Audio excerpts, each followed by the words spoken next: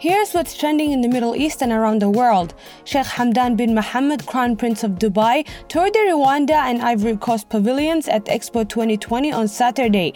Sheikh Hamdan said Expo 2020 provides a global platform to build bridges of cooperation with each other. He also praised the participation of African nations.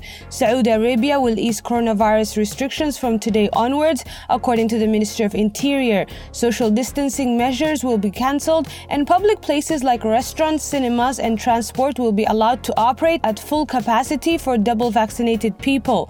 In India's southern state of Kerala, at least 5 people have been killed and 12 others are missing after heavy rains triggered landslides and flash floods. Pakistan is deporting hundreds of Afghans who fled the Taliban as it takes a hard line on immigration to deter a refugee influx.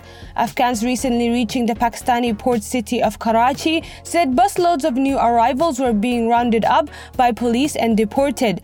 K-pop group Super Junior's Eunhyuk and Kyohyun were in Dubai to perform at Feel Korea, a weekend festival filled with Korean experiences where their hit song House Party made its debut at the Point's Palm Fountain show.